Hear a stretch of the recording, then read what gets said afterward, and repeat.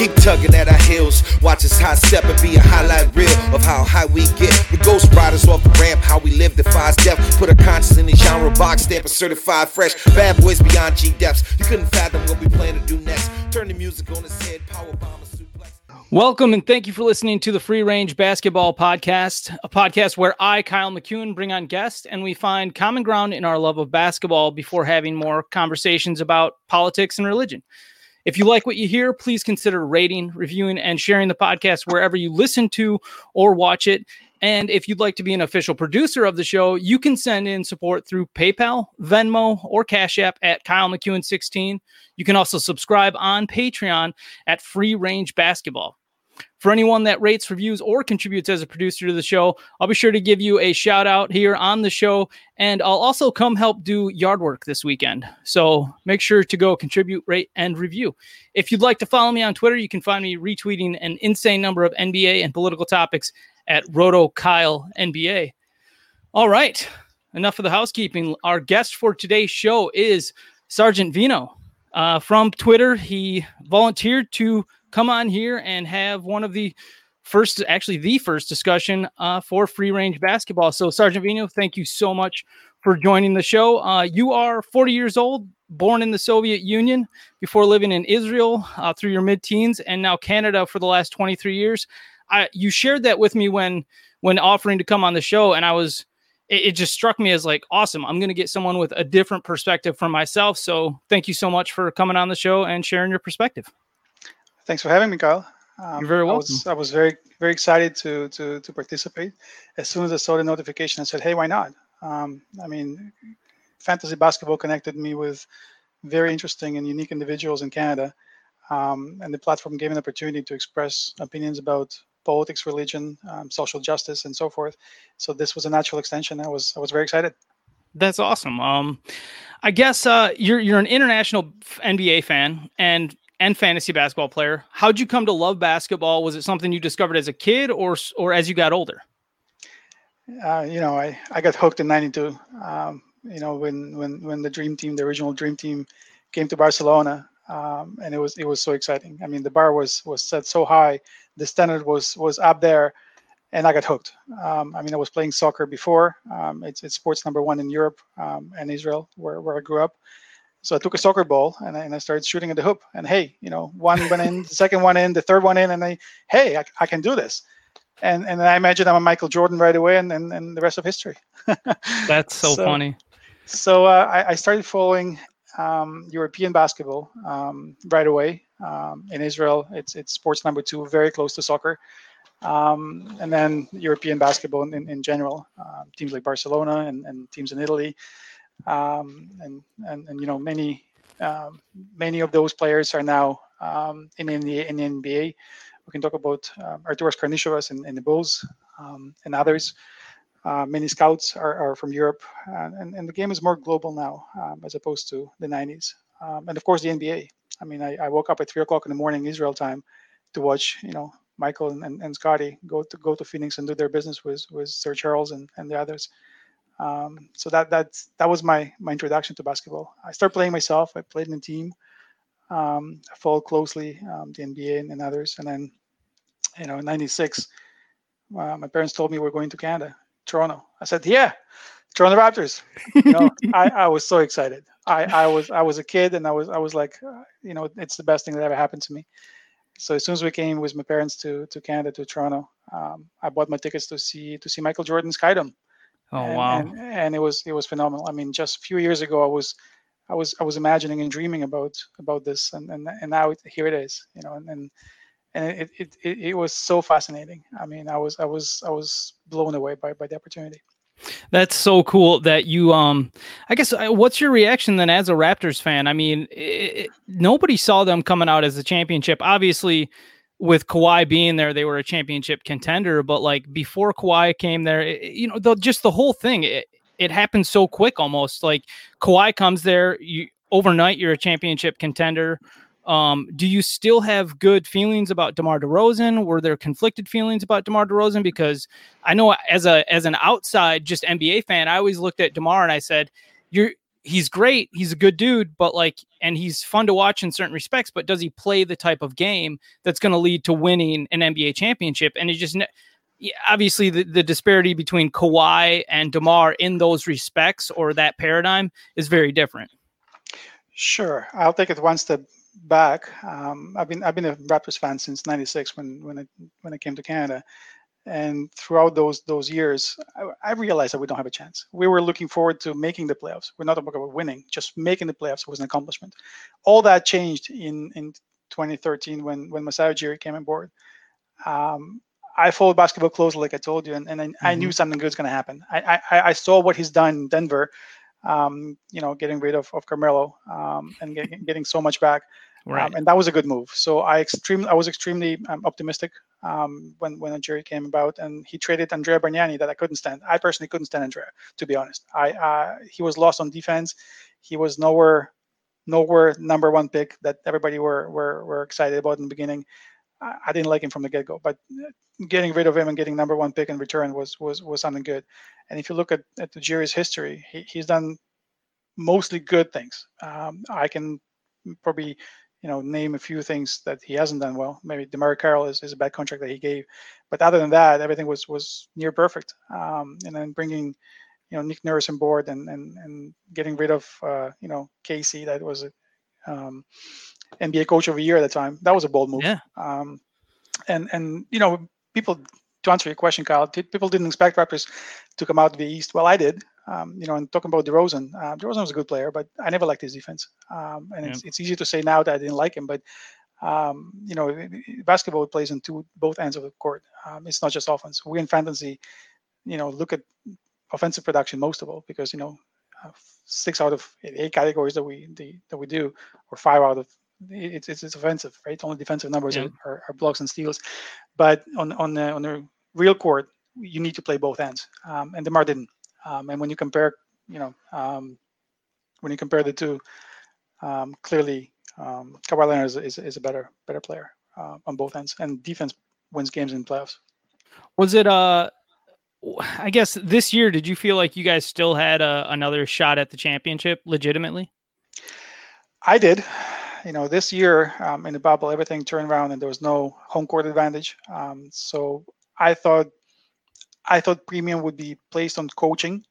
Yeah. And we will get to that a little bit later, I suppose. But coaching is very good in Toronto, and Nick Nurse just won Coach of the Year. Masai Ujiri was there, leading by example. I saw flags of the Raptors in their hotels and elevators and so forth. So they try to bring as much of Toronto to Orlando as possible. So I thought from that perspective, they have an advantage. A couple of other teams that are good in that regard are Boston and maybe Miami on par. Yeah. Other than those three, and the Lakers, of course, they had their 2 best players, and they had to be considered. So those 4 teams were clear in my head. Front runners to do well in Orlando. So I expected the Raptors to do well. I expected them to be at least in the East Finals. We came half a game short or half a quarter short, but it was a good bubble. I mean, I enjoyed thoroughly. I watched every single game. Yeah. I love that when you started talking about kind of like your hope for, as a fan of the Toronto Raptors, you mentioned Masai Ujiri coming to the team being like the key moment for that in some respects, as far as looking at your team and saying, okay, we're going to start making moves toward actually challenging for a championship and not just being, one or 2 rounds into the playoffs. And because every single team, you need a good front office. When you don't have a good front office or good ownership that puts in a good front office, it's hard to root for a team.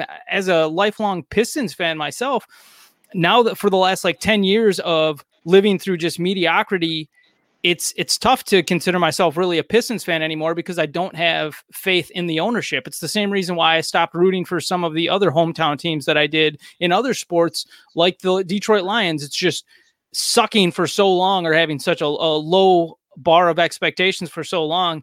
It really does matter so much who's running that front office, who your ownership is. So I like that you pointed out Masai Ujiri and his joining the Raptors as being a kind of a catalyst to them becoming a championship contender, or at least starting down that path. Absolutely, Kyle. So as long as Ujiri is with the Raptors, I do have faith in the organization. I'm supporting it. I'm wearing a T-shirt proudly. I'm going to games, and I'm looking forward to the future. Absolutely. Do you think that the Raptors should re-sign Fred VanVleet, or how do you feel about that whole situation? Absolutely. Give the guy what he earned. He absolutely has to get paid, and I feel comfortable of paying him. Absolutely.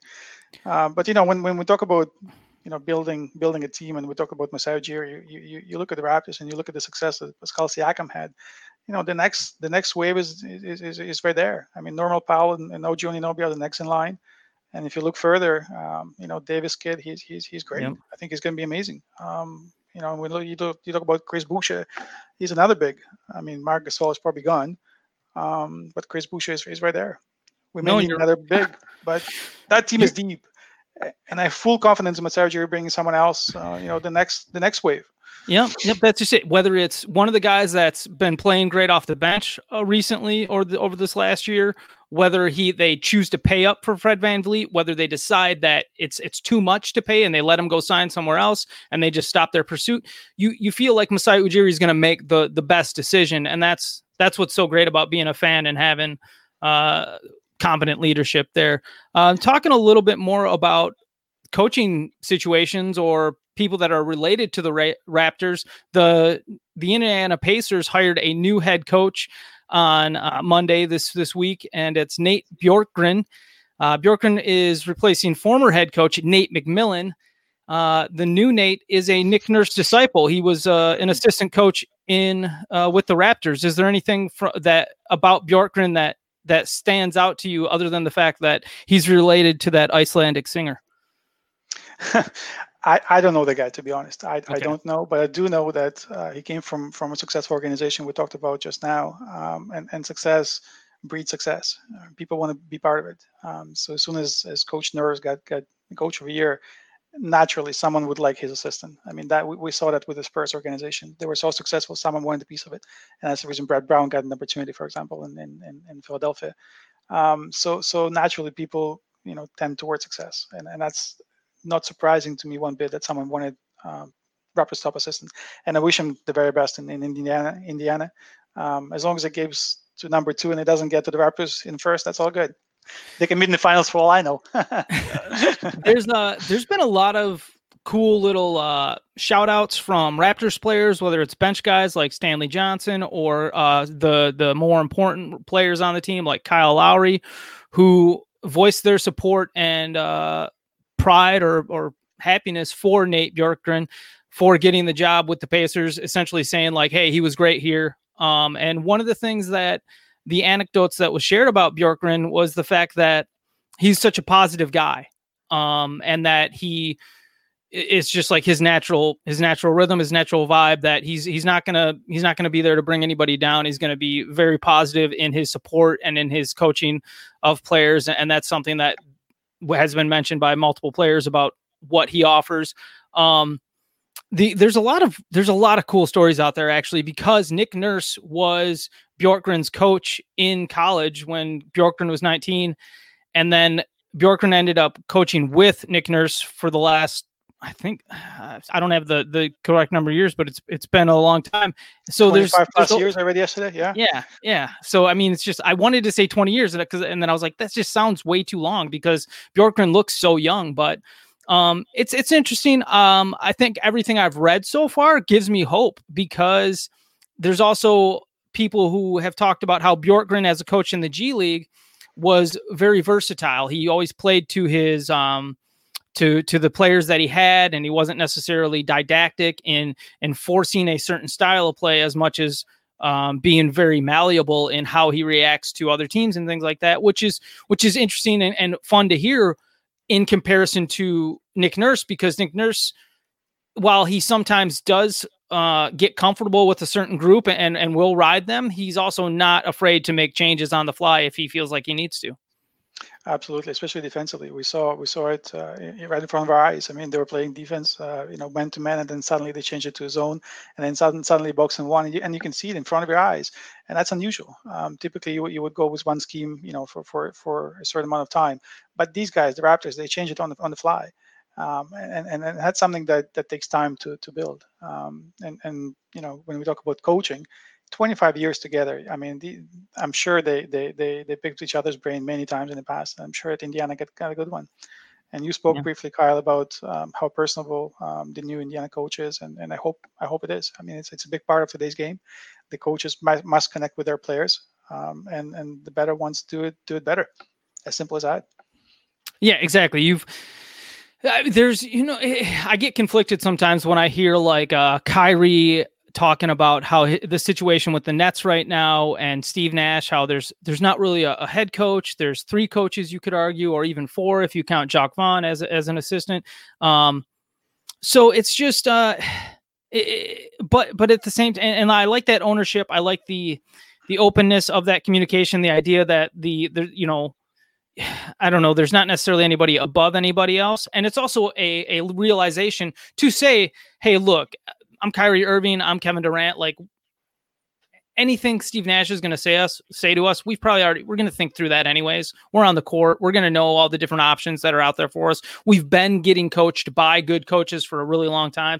So, I mean, I understand that perspective, but there's still this idea that, like, well, you have that hierarchy to maintain a certain level of professionalism. Maybe you don't need to try to maintain that paradigm when you have super professional players like maybe a Kevin Durant and Kyrie Irving. But we also know that those 2 guys get derided in the media sometimes for their different opinions and willingness to kind of think outside the box or share opinions that aren't, PC or polite. But I like that. I mean, I like everybody just being genuine. So it's just a unique situation there with the Nets, and it's going to be interesting to see if the acknowledgement of, like, hey, look, these are the guys that matter most, Kyrie Irving and Kevin Durant. Whatever they say kind of goes, and Steve Nash is there to help them reach that championship level together with the Nets. So, again, it'll just be interesting to see how that plays out there. Do you have any thoughts on the Nets and that whole situation? Kyle, I'm maybe a little bit less optimistic than you are when it comes to Nets. I'm not sure if Steve Nash was asked by Curry before Curry spoke, and certainly a head coach that comes into an environment like this, when some of the key players publicly says something like that, I don't know if the chemistry is going to be there from day one. I would assume they would get there at some point during the season, but maybe not from the get-go. And I expect them to struggle a little bit in the beginning. And I don't know how long it's going to take. I mean, from one end of the spectrum, you have someone like Greg Popovich, and he's, if you want to call him a dictator in the basketball world, holding everybody to high standard. And the other spectrum would be a Steve Nash. I don't know if Steve Nash can be successful in that environment from the beginning. I hope he does. I really like Steve as a player. I really respect what he did for Team Canada and putting Canada on the map, Canada basketball on the map, and being involved with the national team as well. So I wish him luck. I'm not sure if it's the easiest environment for him to go into Brooklyn right now. Yeah, it'll be. I'm curious. I'm sure that in front of the cameras, Steve Nash will be the, super polite, PR aware kind of guy that he can be. And he's always had that really great personality that he's put out there, or non-confrontational personality that Steve Nash has had. But we also know that one of the coaches that he spent the most time with was Mike D'Antoni, and Mike D'Antoni is, if you pay attention long enough, you see those, how in the background he's probably really fiery, really competitive, and it may not be what most people want from their guy, but he probably will cuss out Kyrie and Kevin Durant freely and, talk to them like he would his teammates. Not to say that he would try to denigrate them or, put them in a bad spot, but like, he's not going to be afraid to share his opinion with these guys at all. So it'll be interesting to see if it actually works. I don't have a lot of faith necessarily, but I like to try to keep an open mind to say, like, just because personalities are clashing doesn't mean it's necessarily a bad thing. Hey, as long as Kerry doesn't bring up the fact that the Earth is flat again, it's okay. Right? I mean, him and Steve can talk about that for a while. Off the mic. Yeah. That we don't even, that's a topic on here that we don't need to cover.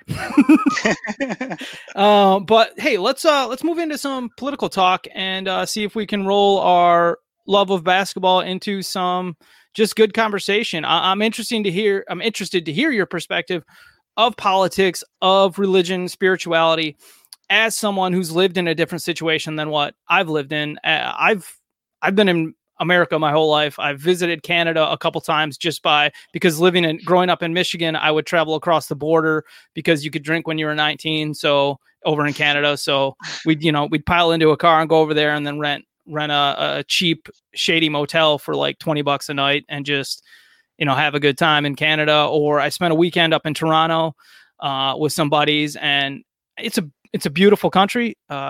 Went to Niagara Falls from the Canadian side on that same weekend that I went up to Toronto. But that's as international as I've gotten in my life. I've seen a lot of America, but it's, I've never been to Russia. I've never been to Israel. And I definitely don't have 23 years of experience living in Canada. So I guess I would like to hear, SGT Vino, what's your political journey been like through your life? Did you grow up with certain values, and have they changed over time? Sure. I was born in the Soviet Union. It was a communist country in 1980 when Gorbachev allowed glasnost in perestroika, which means freedom of speech and openness. Things changed. I saw a lot of documentaries about past Soviet Union when people were not as open and were not allowed to speak freely. Their rights were not put on front by the leadership. There were a lot of hate towards Jews, and people were suppressed. People that had their own opinion that differed from the government, they were not put. They were not promoted at work. They were not put in a position to succeed in life. They were prohibited from going to universities, for example. So all that changed in the 80s. And when I was growing up as a little kid, 4, 5, 6 years old, we watched American movies. I mean, I watched, VHS and American movies and jeans and Levi's and Coca-Cola and all that was bright future, and it was different, and everybody wanted to take a piece of it. Whether you're 6 years old, whether you're 20, whether you're 30. I mean, I remember my mom was looking for where to get those jeans, right, for herself, and it was something that was so far away, that was so. And of course, the forbidden fruit, you want it, right? And you tend towards it. So again, when my parents told me that we were immigrating to Israel or West, to me, Israel was just like America at that time, right? I was 9, 10 years old. I was little. I didn't know what the difference is between Israel and America. To me, it was West. To me, it was good. Let's go, freedom. So when we talk about freedom of speech, when we talk about what we have here out west, when we are free, when we can express our opinions, when we can go and vote, and we know we can change a few things here and there, and we have an opportunity. To me, it's a lot. It's a lot that we need to cherish. We need to be thankful for, and I certainly am. Every opportunity that I have, I go to my parents and I say thank you for bringing me to Canada, and I'm very I'm very optimistic about what we have here as society. And Canada has now, Ontario though is different than the rest of Canada. Hasn't Ontario tried to separate from Canada in the past? No, that's Quebec. That's Quebec. So Quebec shows you French. How international I am. So in Quebec they speak French. That's one of the main differences among the entire Canada. So everybody in Canada speaks English except Quebec. So going back to what you were saying, traveling to Canada to get beers a little bit early. So in Quebec it's 18. Everywhere in Canada it's 19. In Quebec it's 18. So I've seen many teenagers go to that specific area of Canada at the younger. I'm a big skier. I like skiing, so I see them on slopes. Many people from Michigan specifically. It's a short ride to Quebec, pretty much straight north. It's a little bit further Toronto. When we talk about Canada, it is a wonderful country. I mean, I've been here for 23 years. Judging by my nickname, I served in the military. That's where the name come from. I was a sergeant. I gave back to Canada as much as I could. I stayed as long as I wanted, and then I quit when it was time. But I gave as much as I could back. I love Canada. It's a wonderful country. So as a member of the or I guess, is it the Canadian military? Then what is that? What is that even called? Or is that just it? Canadian Armed Forces. Okay. Did you travel in that as well to a lot of other places? I traveled all across Canada when I was in the reserves. So in the States, it's National Guard. In Canada, it's reserves. Yep. So I was able to continue my education and in parallel serve in the Army at the same time. And yeah, I traveled all across Canada, ocean to ocean. I haven't been overseas. It was my choice. Again, that's the difference between National Guard and reserves here. In National Guard, when you're told to go overseas to serve, you have to. In the reserves, you don't. So I was offered an opportunity. I could have gone to Afghanistan, but I didn't.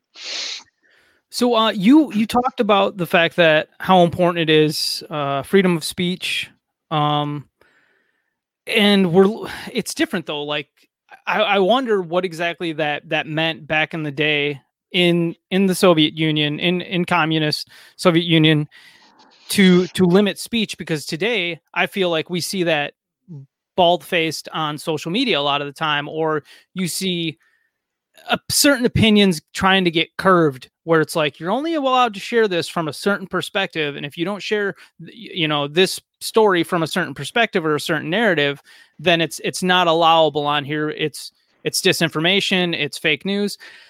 I would personally just rather people be able to learn how to discern for themselves what's legitimate and what's fake. I don't trust institutions trying to tell me what I should and shouldn't consume in regards to, especially news items, whether or not it's fake or not. I feel like, if anything, the importance of a free society and a good education is learning how to see through the baloney.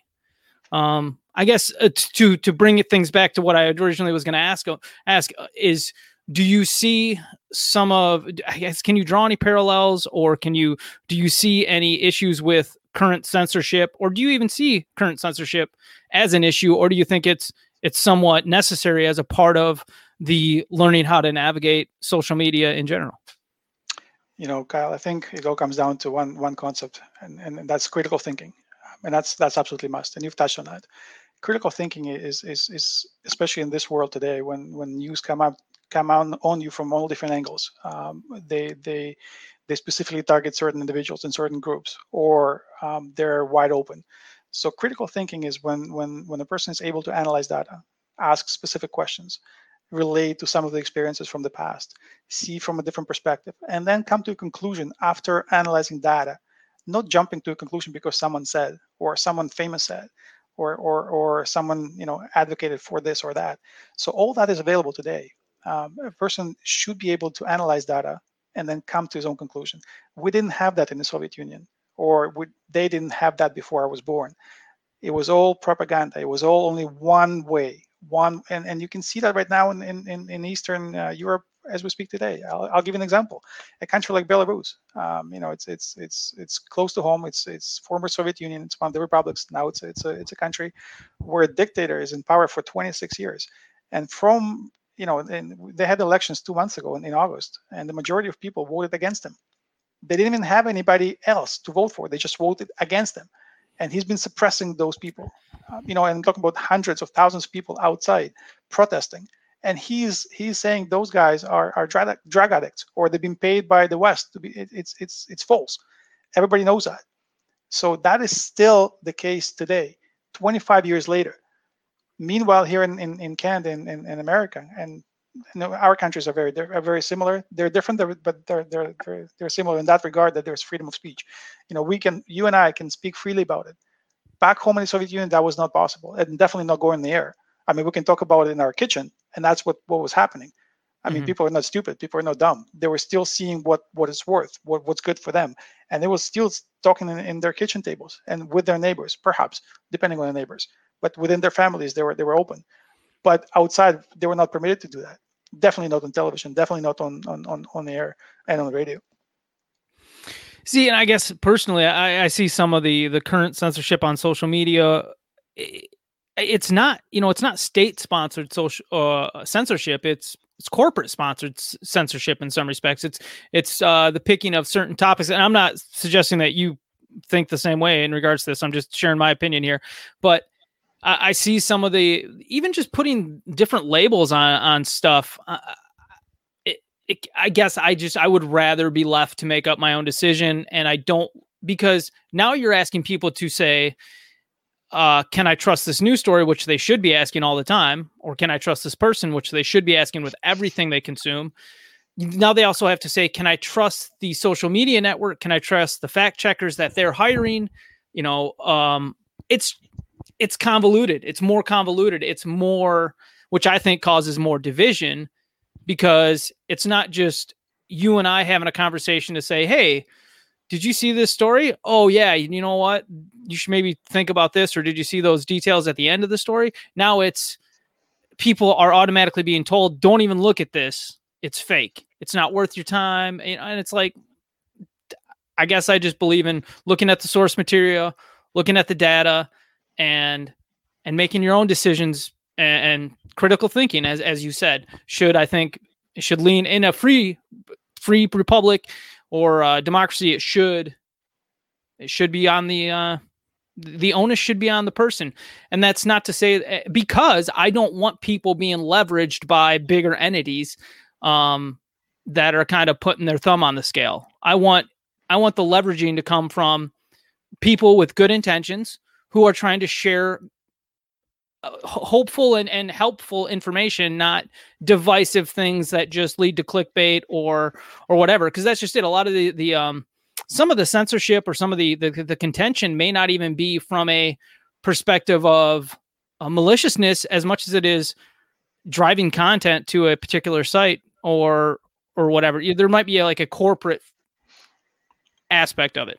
Sure, I fully agree. It's money making, right? And Yep. movie like Social Dilemma is right there. I mean, it just came out on Netflix, and talking about critical thinking is important. I mean, when those corporations try to drive their agenda, and you know, tell you a certain way, a person should be able to analyze data, should be able to make their own conclusions, to come up with their own reasoning.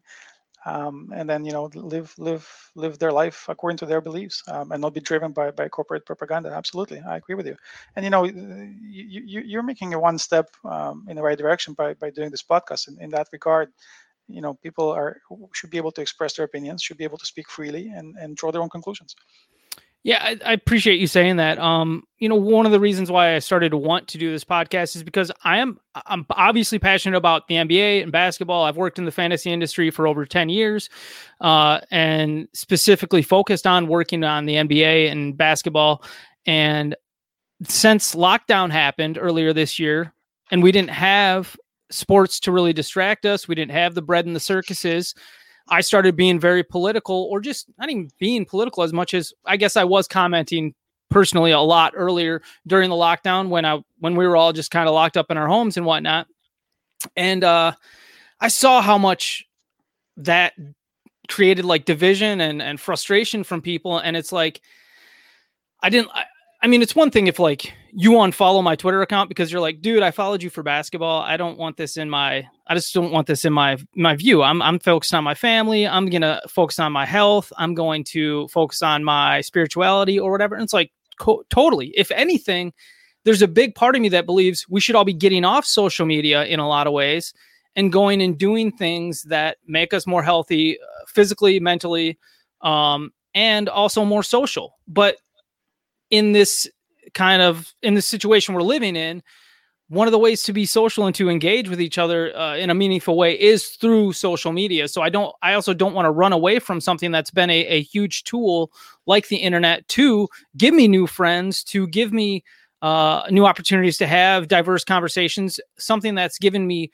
you know, my life and my mindset about this world would be completely different if we didn't grow up with the internet and everything that it's offered in regards to the amount of content that you can consume. So while I am a lot more guarded about how I consume content these days, and what I mean by that is that it's not that I'm afraid to consume content. I'll consume almost anything.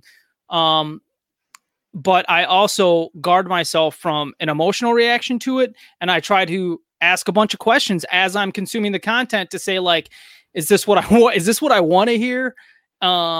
is that honest? Is there anything to back up the information that they're providing, like documents, audio clips, and or a transcript of something?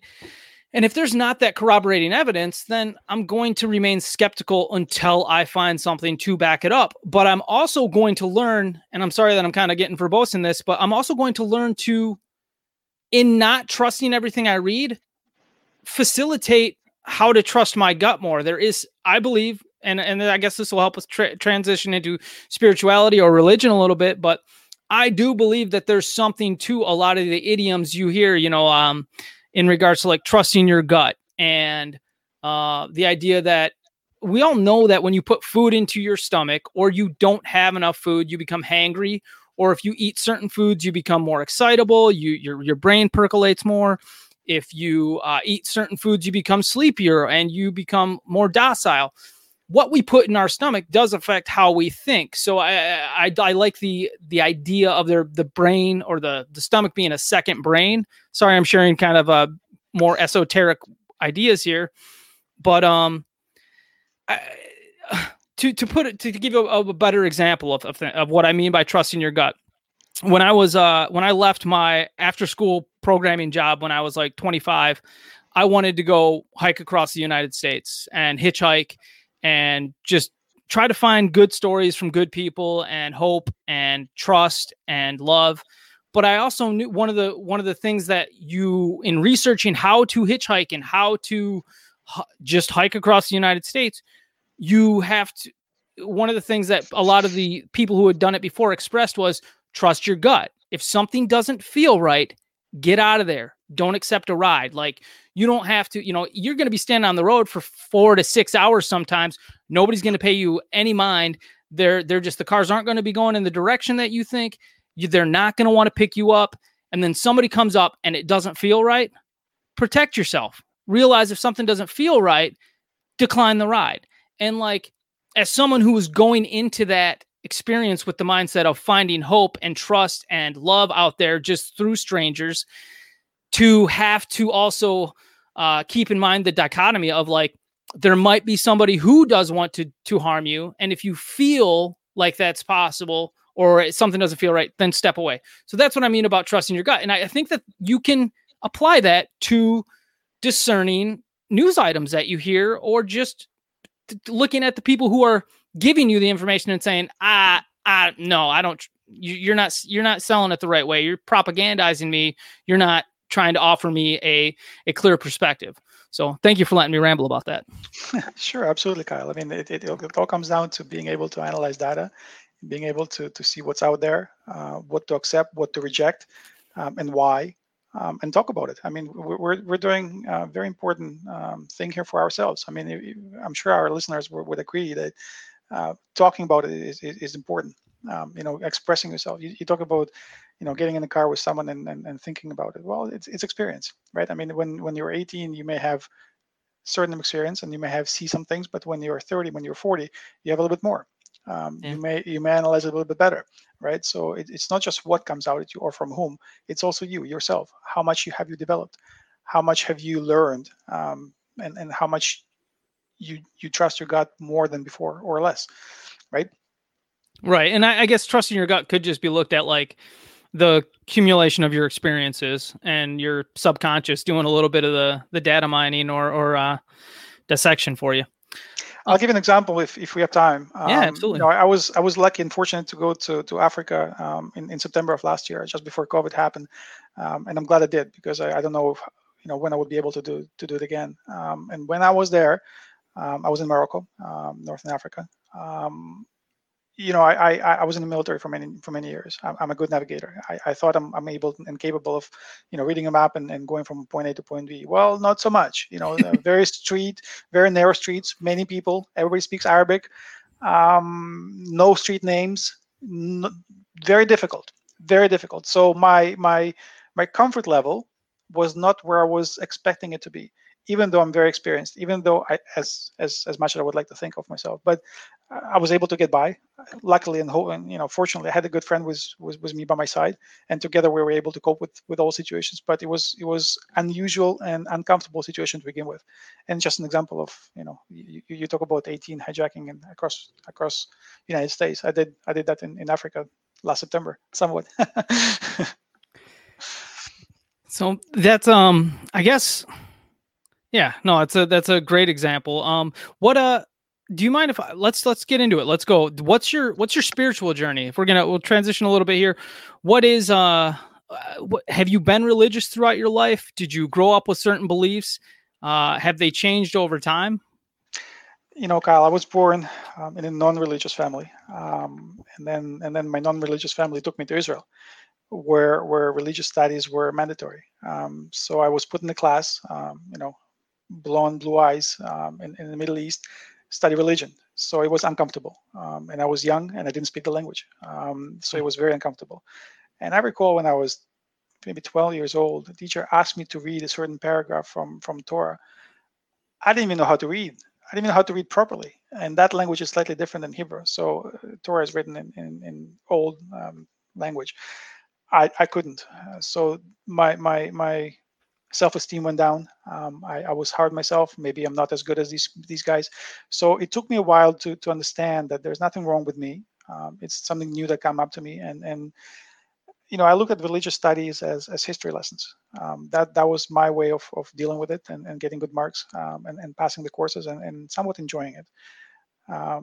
Someone smart said in the past that you need to remember the past in order to prevent it happening again in the future. And that's true. We need to know our history, and religion is part of it. Maybe that's the short answer.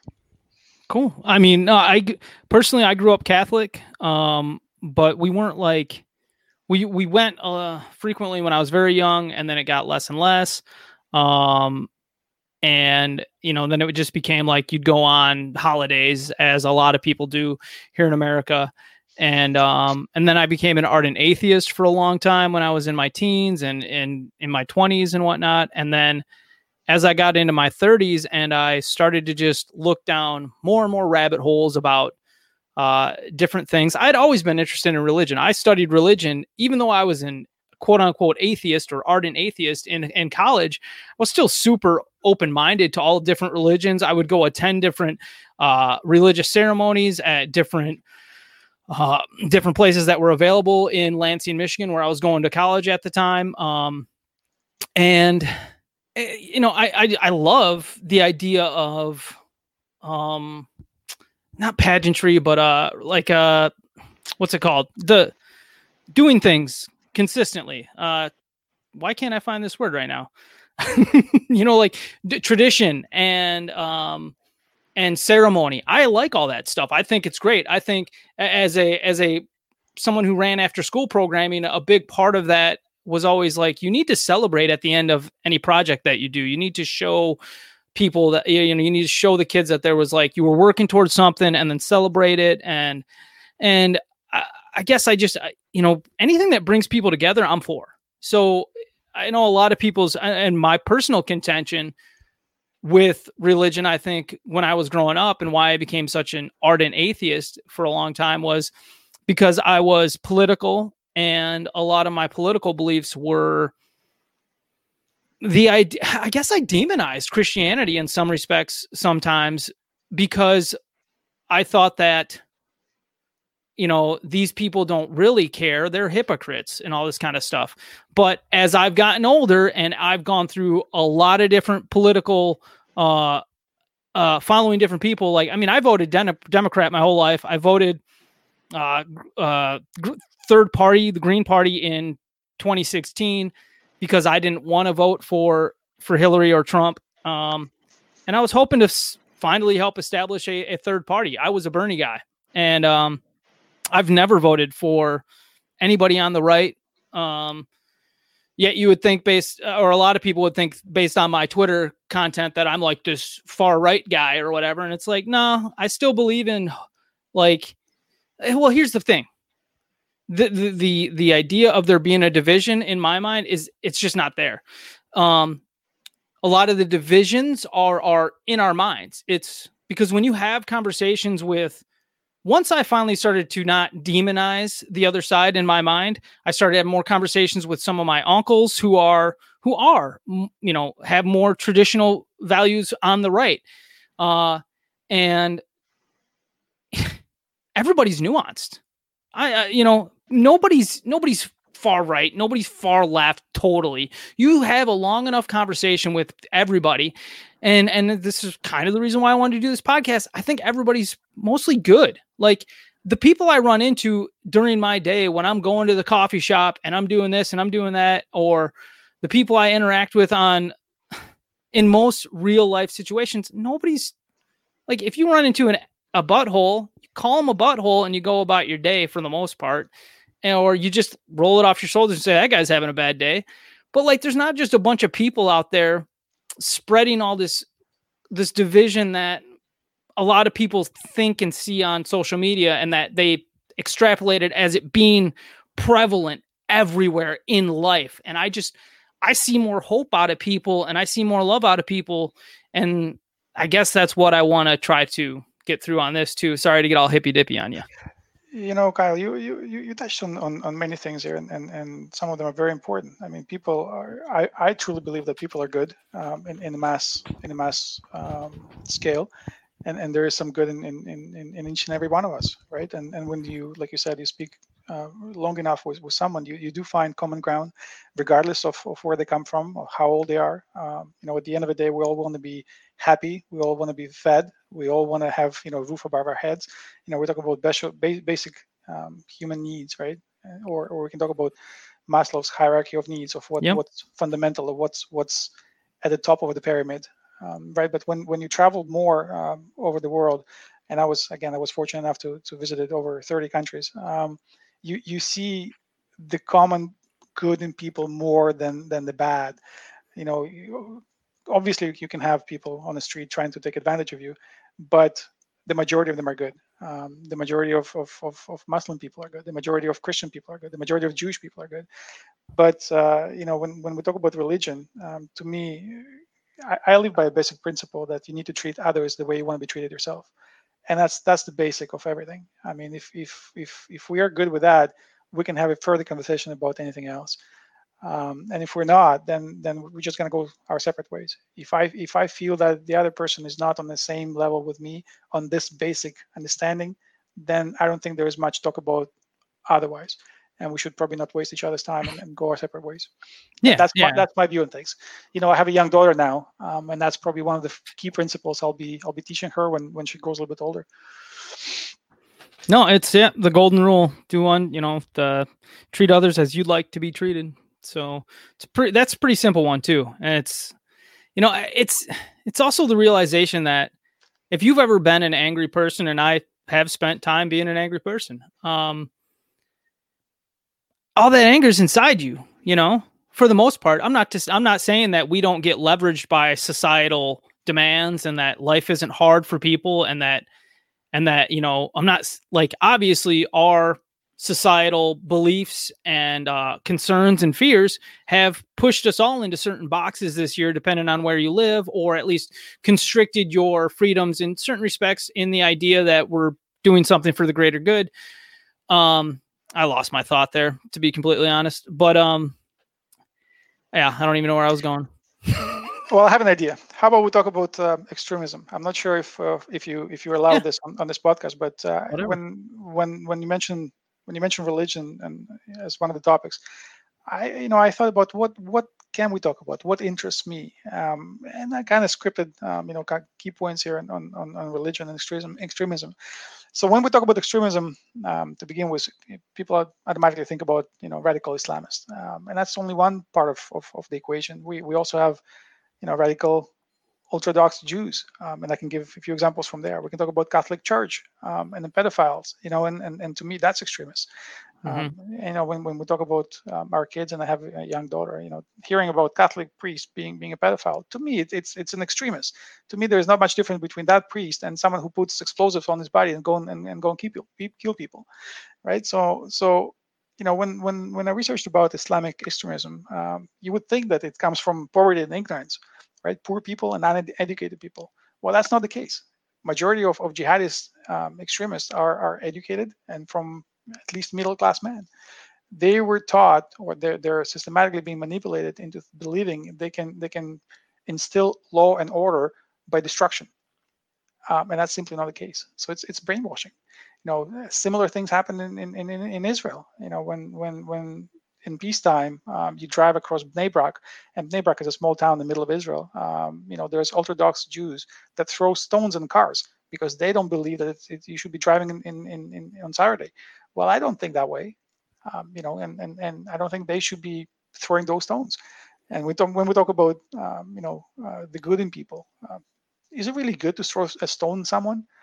And to take it one step further, you would think that all those examples that I've just mentioned, in Islam and in Judaism and Christianity or Catholics, for that matter, you would think that those people create havoc and they try to bring other religions down. Well, that's not the case. Most of the time, they inflict pain on their own people, and that's what worries them. Right. That's the key problem. No, you're right. I mean, and to me, when I look at like a lot of these, the bad aspects of pretty much anything and everything, whether it's a group or or like you see a consistency with whoever, it's like politics, it's corruption. It's the fact that if there are priests who are doing things to children or harming their parishioners in any ways, somebody should speak up. Or when somebody speaks up, there should be an actual follow through of justice. For, thing is, I mean, I want tons of justice reform, but to me, the biggest problem about all of this is the fact that there's this corruption under the surface where things get hidden for such a long time, whether that's the Penn State situation with, Sandusky,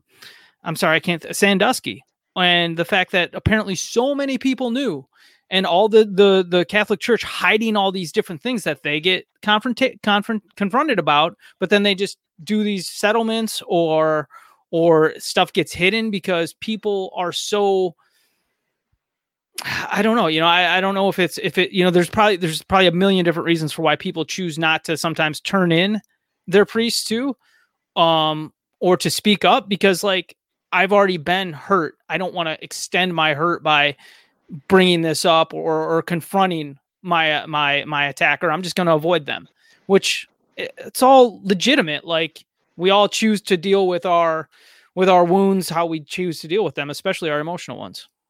Well, you're absolutely right, and the key point that you mentioned is talking about it, and that's important. And when we talk about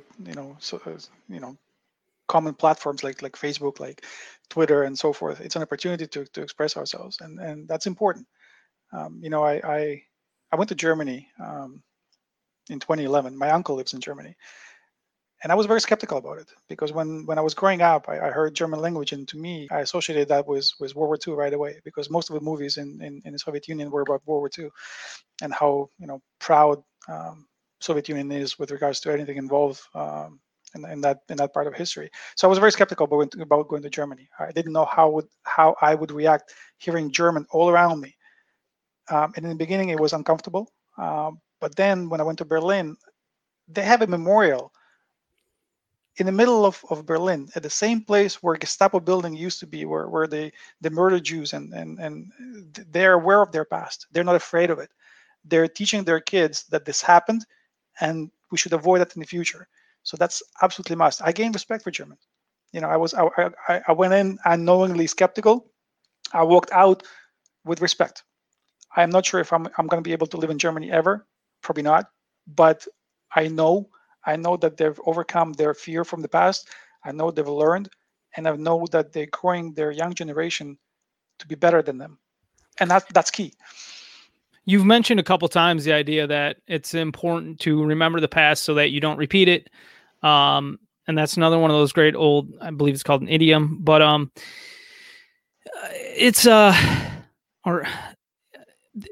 what I guess what I'm trying to say here is that if we can't trust the media right now, it makes me very skeptical about some of the paths that we have been offered. So I know that's probably a rabbit hole a lot of people don't even want to entertain or think about, because it makes you feel like you got a bunch of crap in your head, or your head just becomes empty because you're like, that's too big of an idea to wrap my head around. If I can't trust what the news tells me today, then how would I trust exactly what our history says? And why I think that's important to be earnest in what our history is because I don't want to repeat the bad stuff. I want to see progress. I think everybody's a progressive. We all want good things to get better and bad things to get better as well, in a positive way. So it's, yeah, I guess I don't really have any more comments about religion in that context. If you do, I'd love to hear them. But as we wrap up this, I did want to ask you a couple of quick questions. Feel free to give a one-word answer, to pass on the question, or to get verbose. But I always want to try and end on a positive vibe here. So if you don't mind, Sergeant Vino, what makes you happy, or how do you maintain or find happiness? I think that's very easy. My daughter. I mean, right now it's all about her. I'm a new man. I feel loved more. I feel more genuine. I treat others with even more respect than before. I walk with her on the street and I start smelling flowers, for example. It's something that changed me recently, and I'm forever grateful for it. That's awesome, man. I'm glad to hear your heart got bigger. What are your hopes for the world or for the future? My hope is to have a peaceful sky above our heads, and it's maybe very simple, and it's maybe cliche, as people say, world peace and so forth. All the beauty pageants, laugh about this, but yeah, I grew up in a place where I saw bombs explode, I saw bullets fly, and I saw people cry, and I saw mothers lose their sons, and it's just not the case. It shouldn't be, and that's the reason why I'm saying thank you to my mother and my father for bringing me to Canada.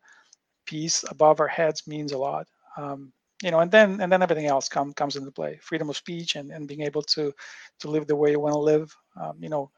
Luckily, unfortunately, in Canada and the United States, for that matter, you want to be a doctor, you can be a doctor. Go study, be a doctor. You want to be a lawyer, go study, be a lawyer. You want to be an engineer, go ahead. Many places around the world are not as fortunate. And do you have any other questions for me, brother? Kyle, I'm thankful for bringing me along. It was wonderful to chat with you. And it started was fantasy basketball into platform. It's just expanding from there. I was lucky and fortunate to join a group of basketball gurus here in Toronto. There's 14 of us. They're all smart. They're all unique. They're all different. They all come from different backgrounds, different color skin. It's all different. But this difference on the common platform of fantasy basketball allow us to speak freely about topics we touched on today. And your podcast just expands on that. So I hope you continue with what you do. I praise it. I'll be definitely listening. And thank you. Thank you, Sergeant Vino. All right. If you like what you hear, please consider rating, reviewing, and sharing the podcast wherever you listen to or watch it. And if you'd like to be an official producer of the show, you can send in support through PayPal, Venmo, or Cash App at Kyle McEwen 16. You can also subscribe on Patreon at Free Range Basketball. For anyone that rates, reviews, or contributes as a producer of the show, I'll be sure to give you a mention and thanks on the show. And as I said before, I'll come help do yard work this weekend. If you'd like to follow me on Twitter, you can find me retweeting an insane number of NBA and political topics at RotoKyleNBA. Sergeant Vino, thank you so much for being on the show. I do very much appreciate it. Thanks, Kyle. And our music that you're about to hear is Gray Theory's Movers and Shakers. Thank you to Foster for letting me use that music, and Chip. All right, guys, have a great day. I love you. Take care. I'll hit you up on Twitter, brother. Thanks, Kyle.